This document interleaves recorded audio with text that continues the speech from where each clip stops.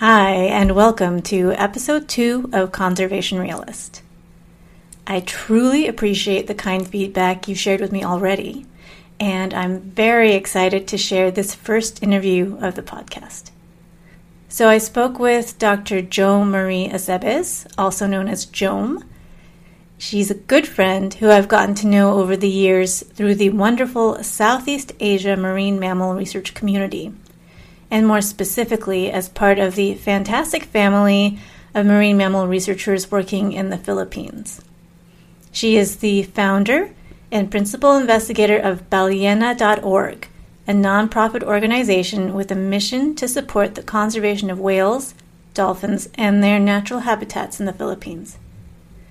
They do work on research, education, and capacity building, including their work on humpback whales, which is currently the longest-running cetacean, so that's whales, dolphins, porpoises. It's the longest-running cetacean research project in the country. I encourage you to check out the episode notes for a more complete biography because it is impressive, and it includes a doctorate in veterinary medicine as well as a doctorate in marine environmental history. I so enjoy and appreciate the time I get to spend with Jome at various conferences, workshops, wherever our respective travels bring us to the same place at the same time. She's really one of the folks that I particularly look forward to chatting with during, say, coffee breaks and meals out during conferences, because I know it will always be a very real and very thoughtful conversation. And that really encapsulates part of what I want to bring to this podcast, which is those side conversations at conferences that have really taught me more than the actual presentations themselves. So, let's get started.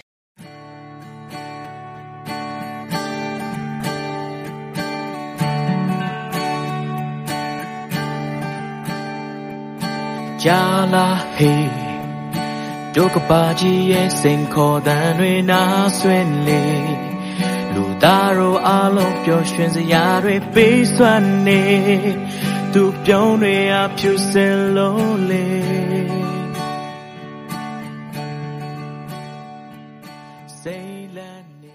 Again, that is music by Somo Twin, Ziantet, and Min Min in Myanmar, and the whole song is at the end of the episode.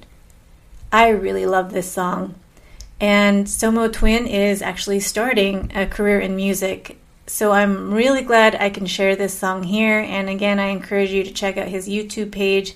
Hopefully he'll have more and more things posted up there as time goes on. So here's some context before we dive into this episode. So first, we talk quite a bit about publications here. If you're not a professional in the field, perhaps that seems a bit tangential to the adventurous work of saving the world, but it's actually fairly important, to be honest, more important than it should be, in my opinion. But peer-reviewed publications were once described to me by a professor as currency. They are the accepted evidence of your expertise. And so when a researcher or a conservation organization is applying for funding for their work, they are often asked to provide evidence of their qualifications. So your publication record is linked in many ways to your ability to drum up money for your continued work. Authorship in publications is a fraught issue, as many of you know all too well. It's basically who gets credit for the work done. But the publication is really a relatively small end product of a large amount of concerted effort, and it demonstrates the time and resources you have to write up and submit and revise and resubmit an article written in stuffy academic English. And these skills are really only tangential in the grand scheme of things to one's ability to conduct good research and to carry out good conservation work. Authorship is also how one gets quote-unquote famous in academic circles. And that recognition as an expert plays into the opportunities that are afforded to you and the platforms that you have access to, with implications for diversity and inclusion in the field. And I'll definitely be featuring conversations with more on this topic of kind of fame and scrambling for recognition and inclusion and diversity later in the season. Second context point, we also discuss permits for research. So if you're poking around nature for research, especially if it's a threatened species or in a conservation area, then you will probably need a permit for various types of activities. And yes, it can totally be a bureaucratic hassle, but it exists for a good reason, to monitor activities that might have an impact on ecosystems and people. And if you're a foreign researcher, you are a guest in whatever country you're working in, and you need to follow the rules.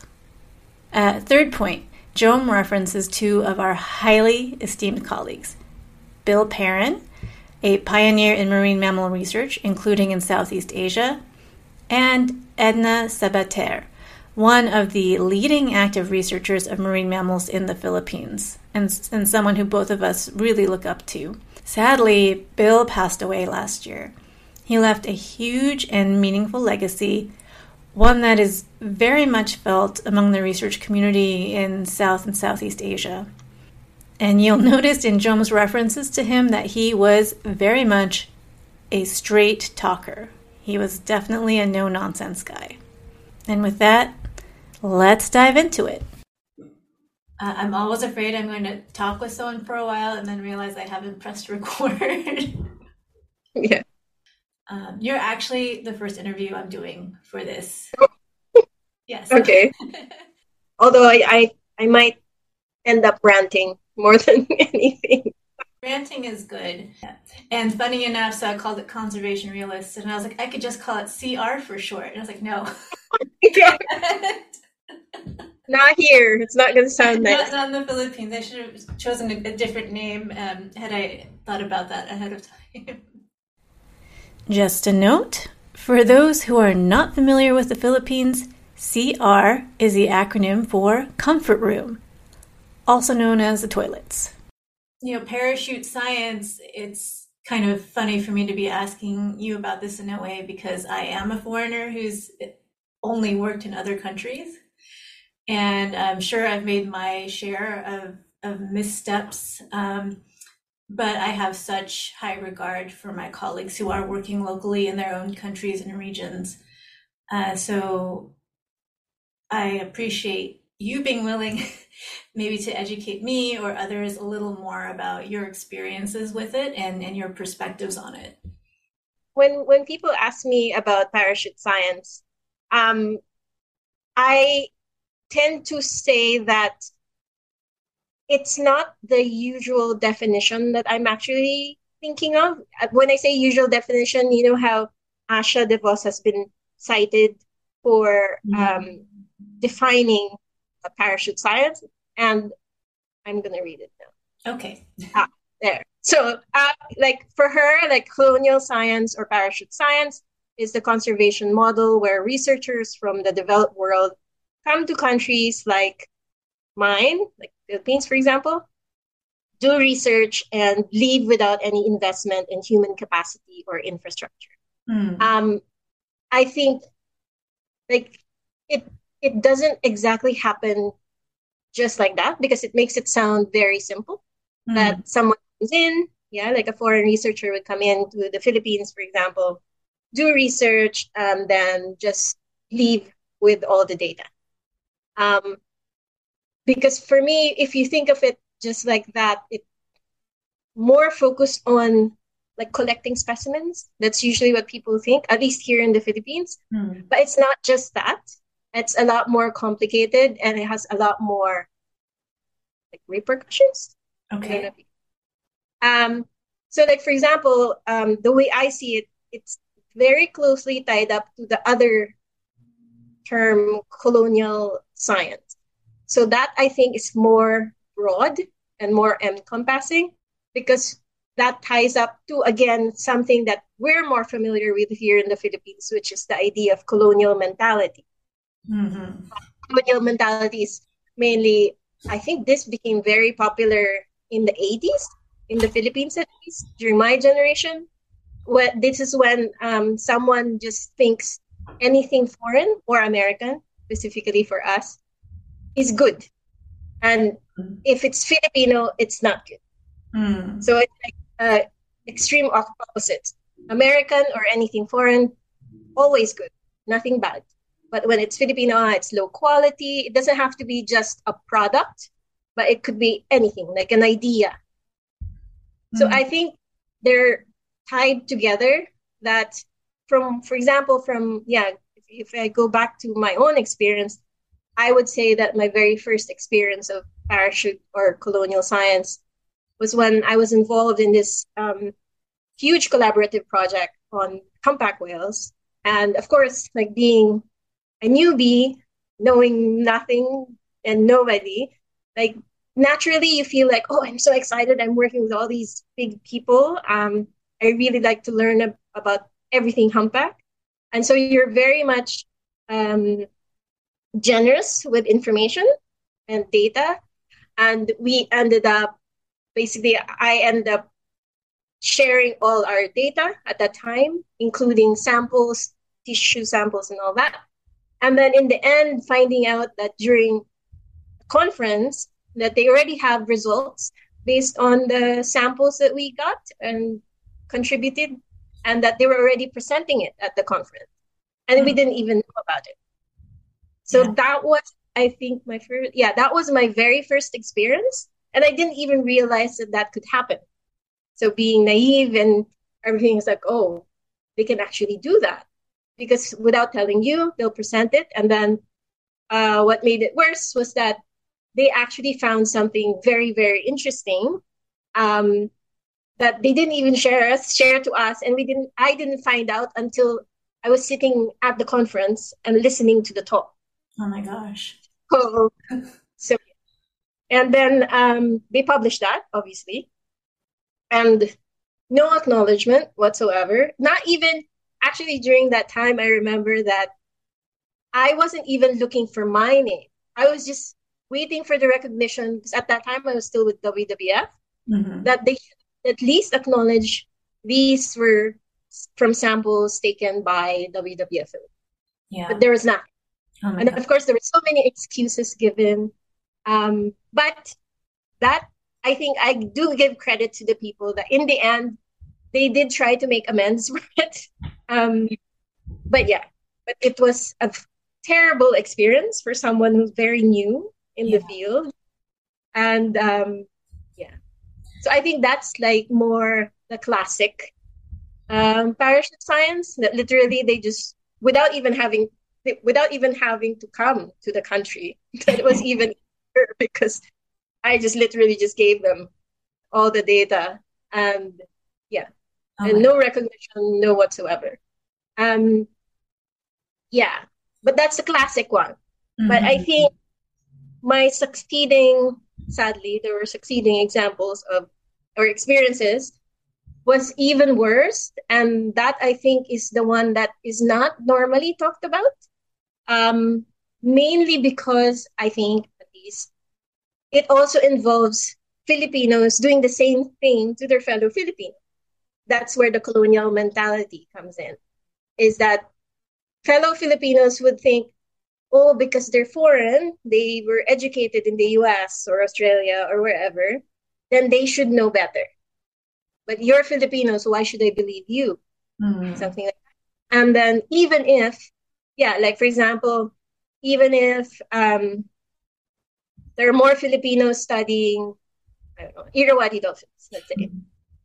And then someone comes in and just literally comes in and even writes a proposal and gets granted a proposal to work on a project on a species in your country without really involving the people who have been working on that species for many years. And then in the end, they'll get all the credit for it because they're the grant proponent, basically, or project proponent. Right. And I guess that's not even my experience, someone else's. But for me, for example, like again,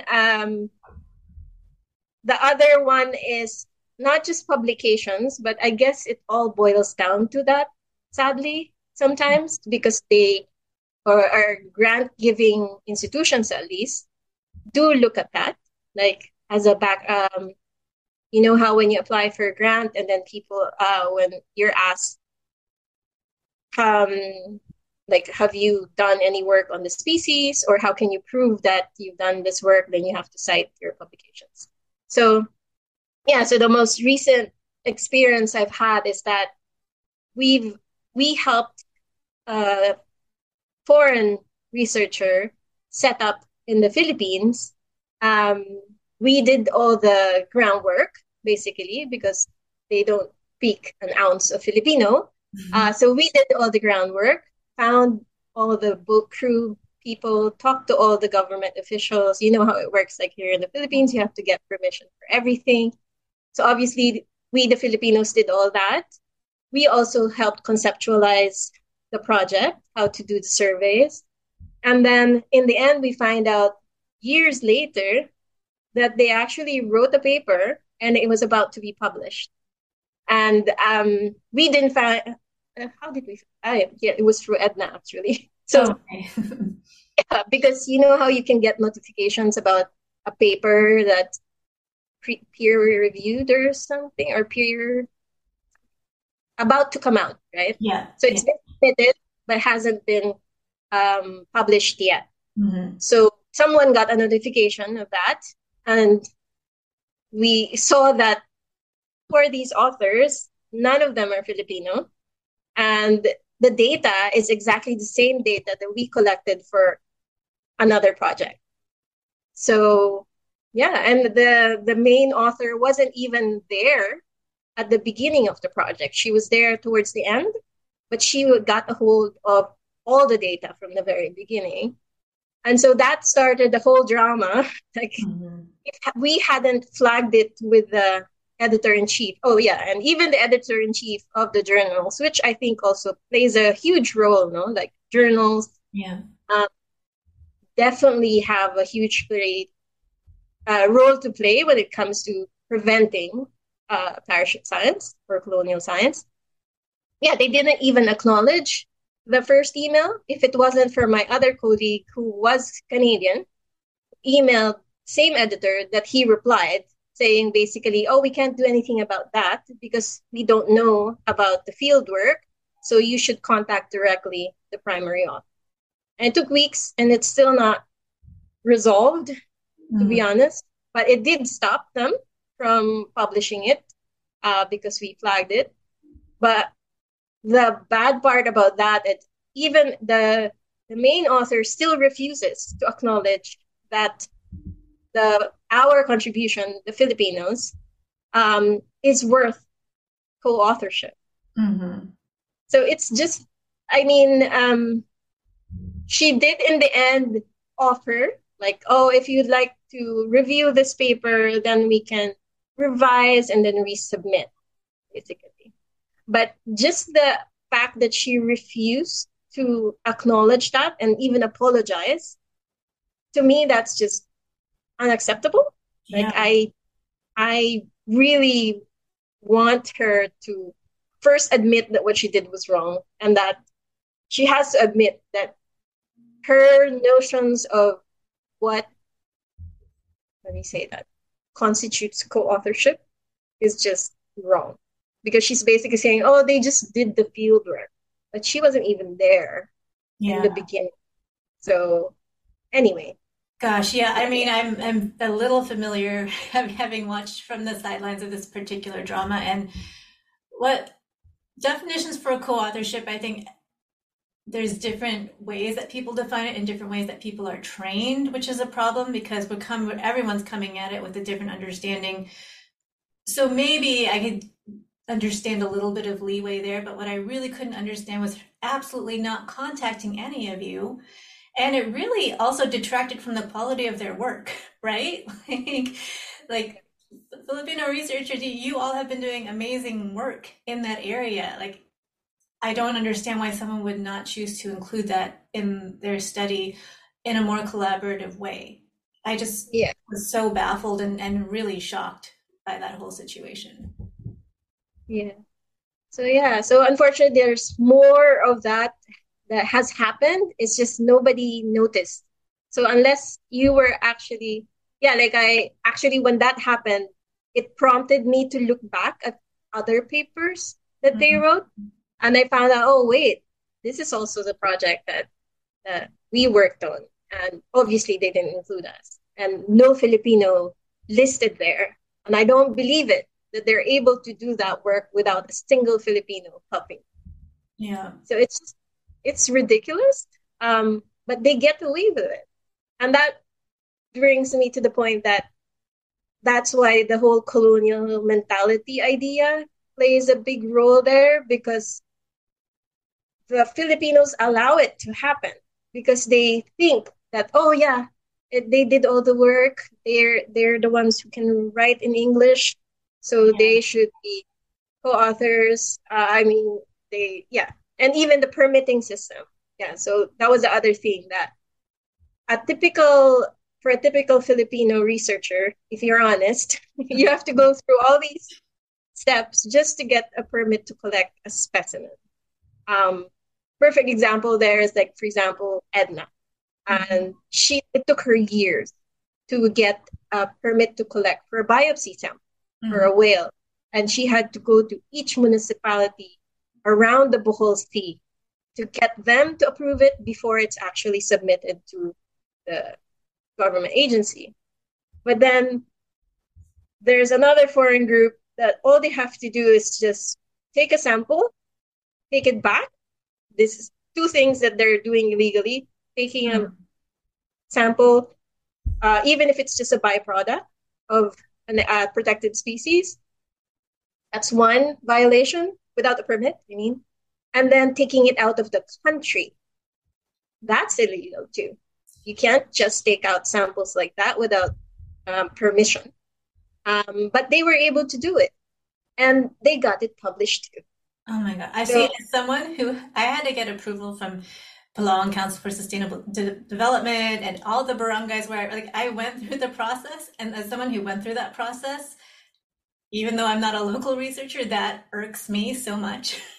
Just like the arrogance of going in and doing that, especially with samples. That's like the highest level of protection that requires those kinds of permits. I just find that so appalling. Yeah.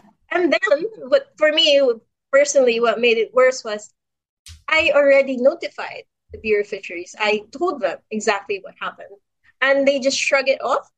Mm-hmm. It's just like, okay, so if that was me, are you gonna shrug it off? I'm sure you're not.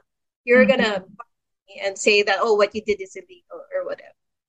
But because they're foreign, they just like, oh well, we'll catch them next time. It's almost kind of like, I'm sure there is a well-formulated term for this, but like internalized colonial viewpoint that privileges what certain external actors do and their skills. So it's not entirely the foreigner's fault. It's partly because I have to give benefit of the doubt to some who may not know that those are the rules. But that would be the responsibility of whoever is leading them or took them on the project to tell them what the laws are in the country. I bet they wouldn't try to do that if it was like Americans doing work in Europe, for example, or Australia, right? Right? Yeah. Right. So I think it's interesting. I like how you started with kind of a more simple definition of parachute science. It's the way it's written there. It's like an isolated occurrence. Like the researcher comes in, collects stuff, goes out, gets recognition for their work. But really, as you know, as you've experienced it, it's not isolated. It's intertwined with local researchers, local organizations who are working extremely hard and doing good work. And it affects you and your colleagues there negatively in so many ways. So it's not like this abstract, victimless act. It is really taking away from people who are on the ground and really dedicating their careers, their lives to this work. Yeah. And then, sorry, I forgot to mention, Mm-hmm. like, taking over, I think, is, for me, that's like, those are the key words. Like, they basically, it's the taking over of a project, of something that's already been started by a local. And it's like almost deceiving at the beginning that it sounds great that, oh, we'd like to collaborate with you, but in the end, we're going to take over the project and you'll be forgotten, literally. And it's going to be our project, something that we did. And it's just bullshit. I mean, And they get to be, like the intrepid explorers going to a different country and exactly. saving nature there. Yeah. Yeah, and And then recognizing that. I also want to add that because Philippines is one of the most dangerous countries for people doing environmental work, especially the risk is much higher. That's my understanding for local researchers Yes. and activists. So it has that added element, like these researchers and activists are putting so much on the line, and to be disrespected like that is is adding insult to injury. That's not the right turn of phrase, but you know what I mean. Yeah. I know. And yeah, like that whole taking over, I experienced that. Like I realized how powerful their words are against yours. Mm. That people, I mean, it's gonna sound like I'm being arrogant or waiting for recognition, but it's just like the fact that it just makes it sound like they did that work and started all the work. And who are you? Like basically it's like that without having to say that. Yeah. And this is in the international front. Like locals might know what you've done. But when you go out there, the only names they've heard are the names of the foreign researcher. It's like, oh, you did work on that? Really? I thought it was this group. Oh. So it's like, okay. So it's messed up, to be honest. Yeah, to say the least. Do you have any thoughts on why this happens? Do you think it's just ignorance, like a lack of mindfulness on the part of these foreign researchers? That's a good question. I think for some, or maybe no, it's hard to generalize, I guess. But like for example, for my earlier experience, I think it's mainly ignorance. They didn't know, one, that it was that important, although Bill would disagree. But they didn't realize it was that important to recognize you, or they thought it was valid to say that, oh, we already have like 100 co-authors. We couldn't include you anymore. But yeah, according to Bill, that's bullshit. um, um, but also, yeah, like for example, like not informing you about the result. Maybe there was a lapse there that, okay, they really did forget to email you to let you know that, oh, by the way, we're presenting this and it's really cool and we're going to present it at the SMM conference. Maybe. But for others,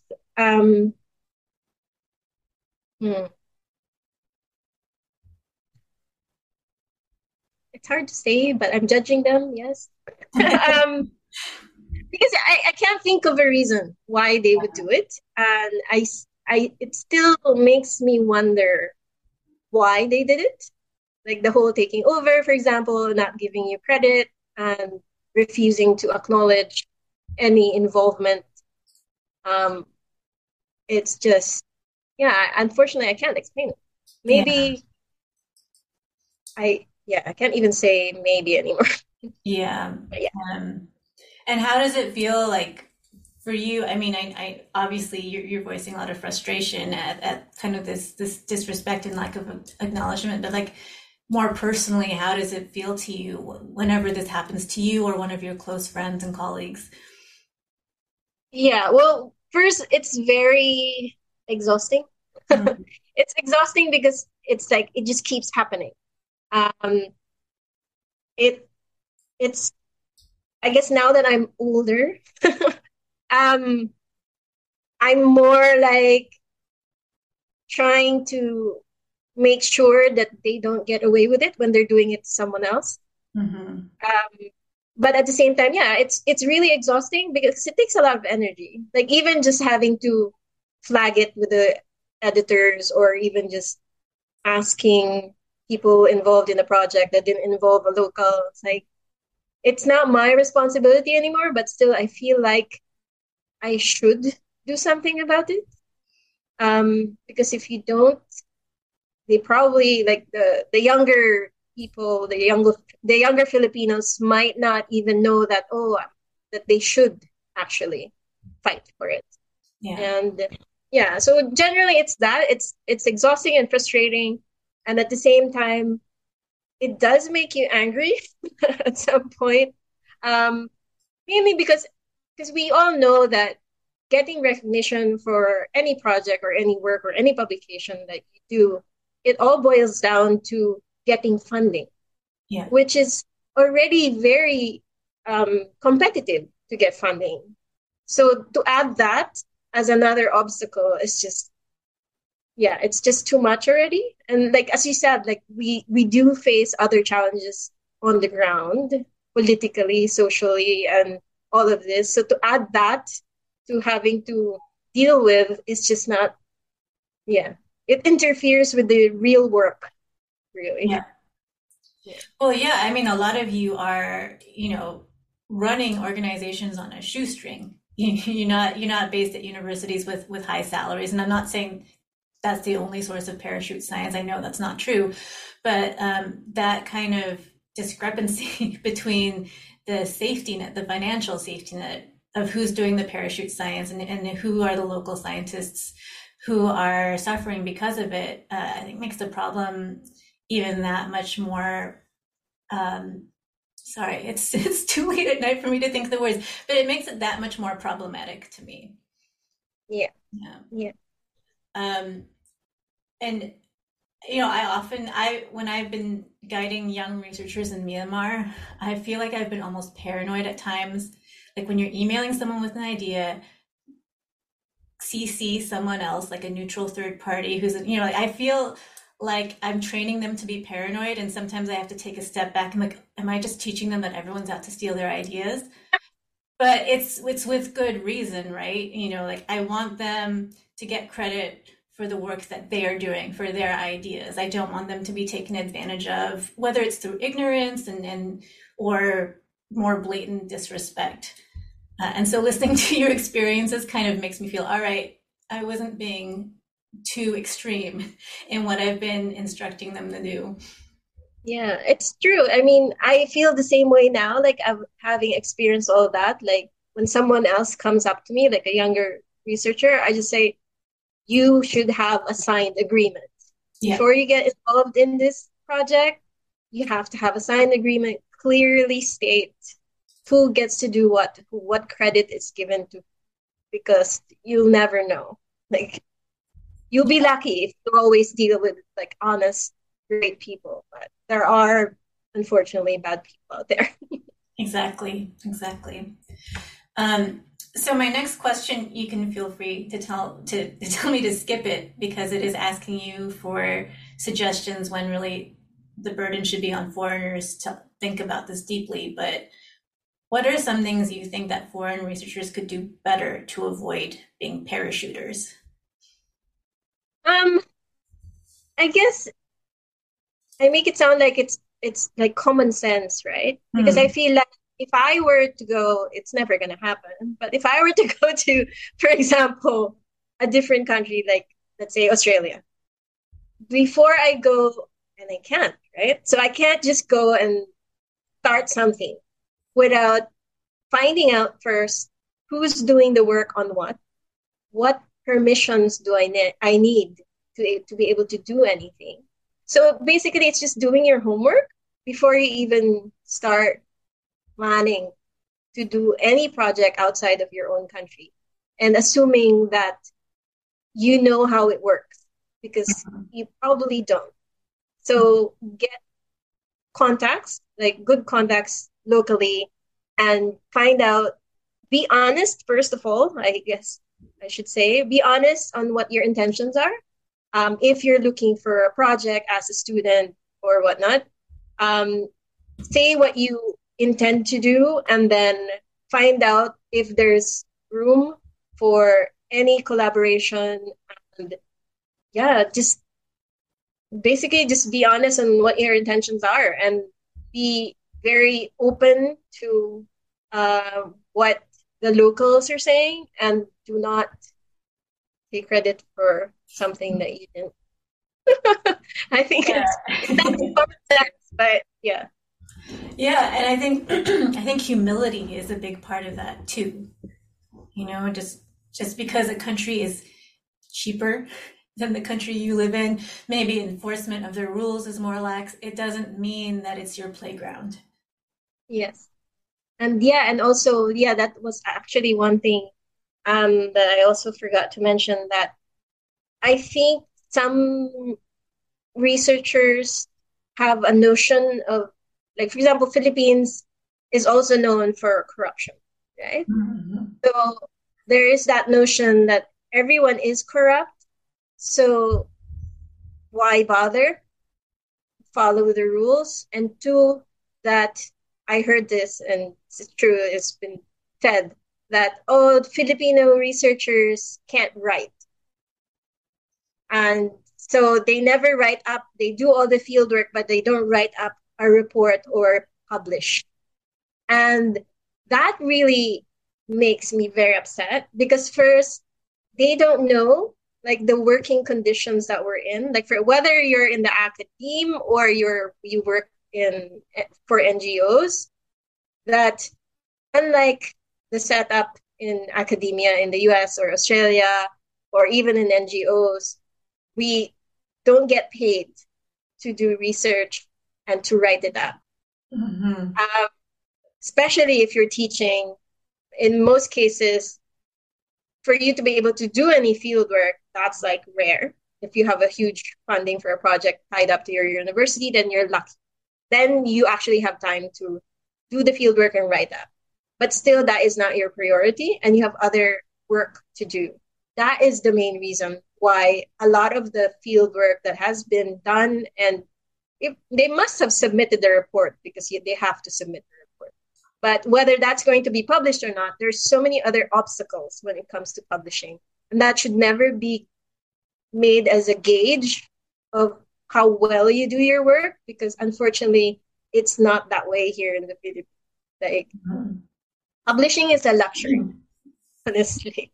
So yeah, nobody has enough time or the money, because in most cases you have to pay, right, to be able to publish. So yeah, but I've heard that we've been told that, oh, Filipinos can't write. They do all the field work but can't publish. That's so insulting and such a lazy excuse, because even if it were true, which I know it's not, even if it were true, the response would be, let's invest in supporting skills for writing, you know? Yeah. So it's kind of, I hear that kind of lazy excuse a lot when it comes to increasing diversity and inclusion in the field, right? It's just like, well, things are this way, so we'll just continue the way we're going, instead of let's investigate how to systemically change the barriers to true diversity and inclusion. So my last question on the topic of parachute science is, what do you think at a systemic level needs to change to help reduce it? You've touched on some of these points, maybe more accountability from journals. Any other things you've thought about? Well, yeah, that's one. No, like I know it's harder, I think, because even though I forgot now the name for it, there is one, right? That there's already sort of like guidelines on authorship. I forgot the term, but Elsevier or Science Direct came out with something like that, written, like Okay. clear guidelines on how authorship should be defined, etc. But it's because those are just guidelines, and it still depends on the journals, right, to follow them. That's one. But what I've been thinking, I don't know, we should ask someone from Indonesia, but I've been thinking for a long time that I wish the Philippines was a lot more strict, like Indonesia. Like, for example, Indonesia, you need a research permit, right, to even enter the country. And when you're doing your PhD thesis or whatever, you have to present and you have to partner with the local NGO. They have to give a go signal to your project proposal before you're even given a research visa.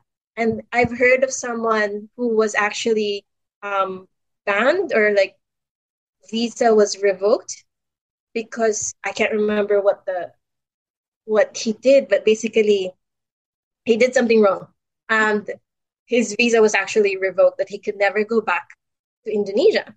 Oh, wow. And I was thinking, I wish the Philippines was like that, because that's one way to limit these kinds of people who would just come in and then leave, and without involving locals and without authorities knowing what they're actually doing. Mm-hmm. Yeah, I think that's a huge step, and I think it will make parachute science a lot less of a problem. Mm-hmm. As someone who went through the Indonesia process, I feel like it's streamlined since then, because this is 10 years ago. It was like a scavenger hunt.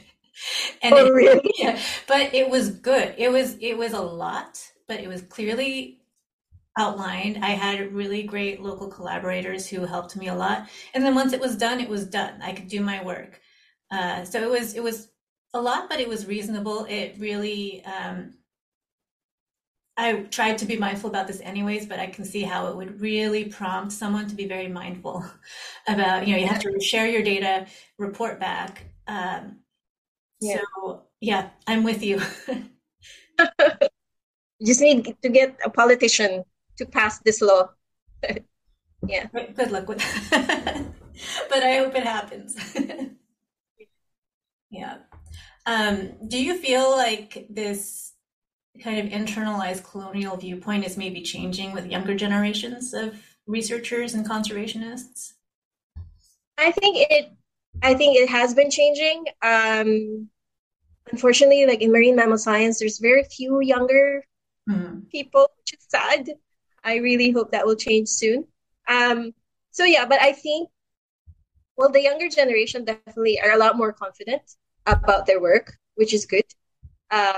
Because I think that also has a role to play. When if you're confident that you're doing the right thing, then you're more confident to say, wait a minute, like, this is my work. I should get credit for it. Mm-hmm. So in a way, yeah, the new generation, I think, has advantage when it comes to that. So I guess you can be hopeful that there will be less parachute science now. And there are also more recognition for Filipino work that has been done. So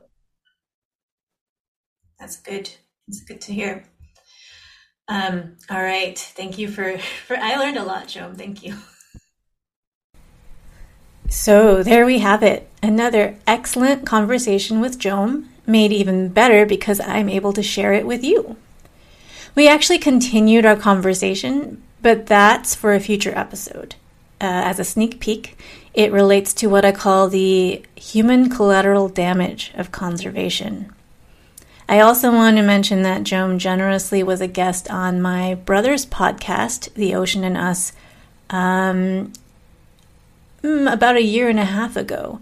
So I really appreciate her generosity with her time and her insights.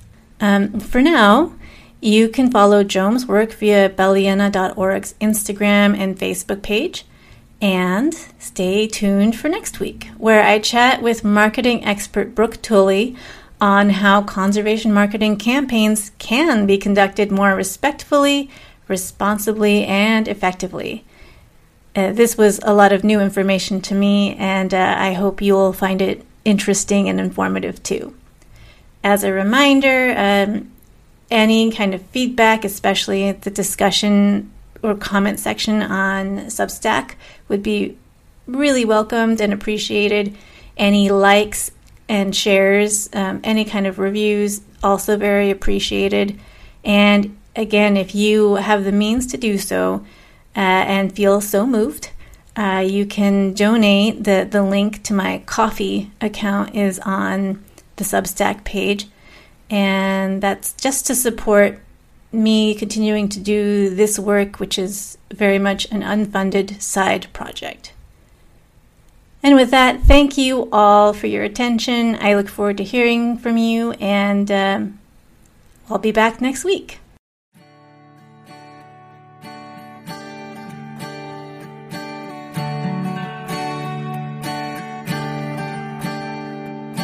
Jala hey, Dokabaji ye sing ko dan re na swin le.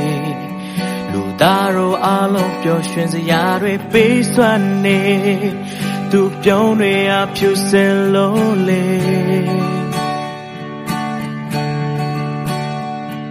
Say lan ne, la pa chin ye gong go saung ne tu la re. Nai shin lo me ya pe ya re ma tu thale. Gong she wa re ma mi bu he.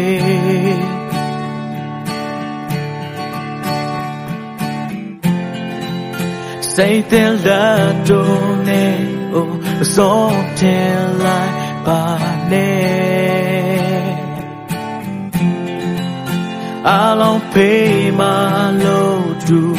Ga gwe nai ba de ba wo chin la ba la bo ye la la lo ku ba le the ba wa ye myo sat taw ba bo le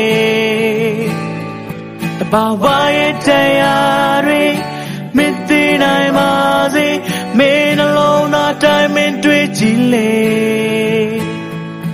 tu thai thai ja so na kam ma le me ye nwe twi chin o ne le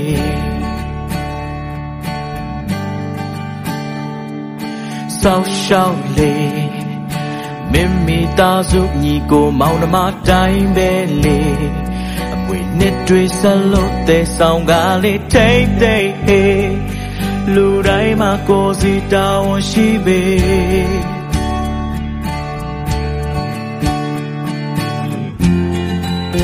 Lo ba say do ne o jam pie lai ba ne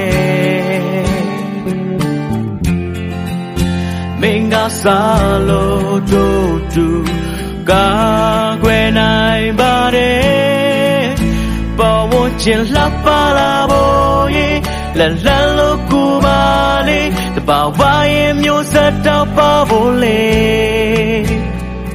ba wa ye taya re min ti nai ma se me na long da tai min twi ji le tu thai thai ja so na kam ma le me ye nwe twi chin o ne le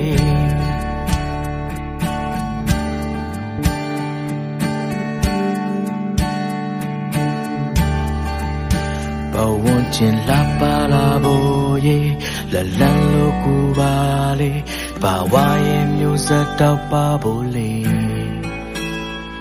the ba wa ye taya re min ti nai ba se me lo da tai min twi ji le ba wo chin la ba la bo ye la la lo ku ba le the ba wa ye myo sa taw ba bo le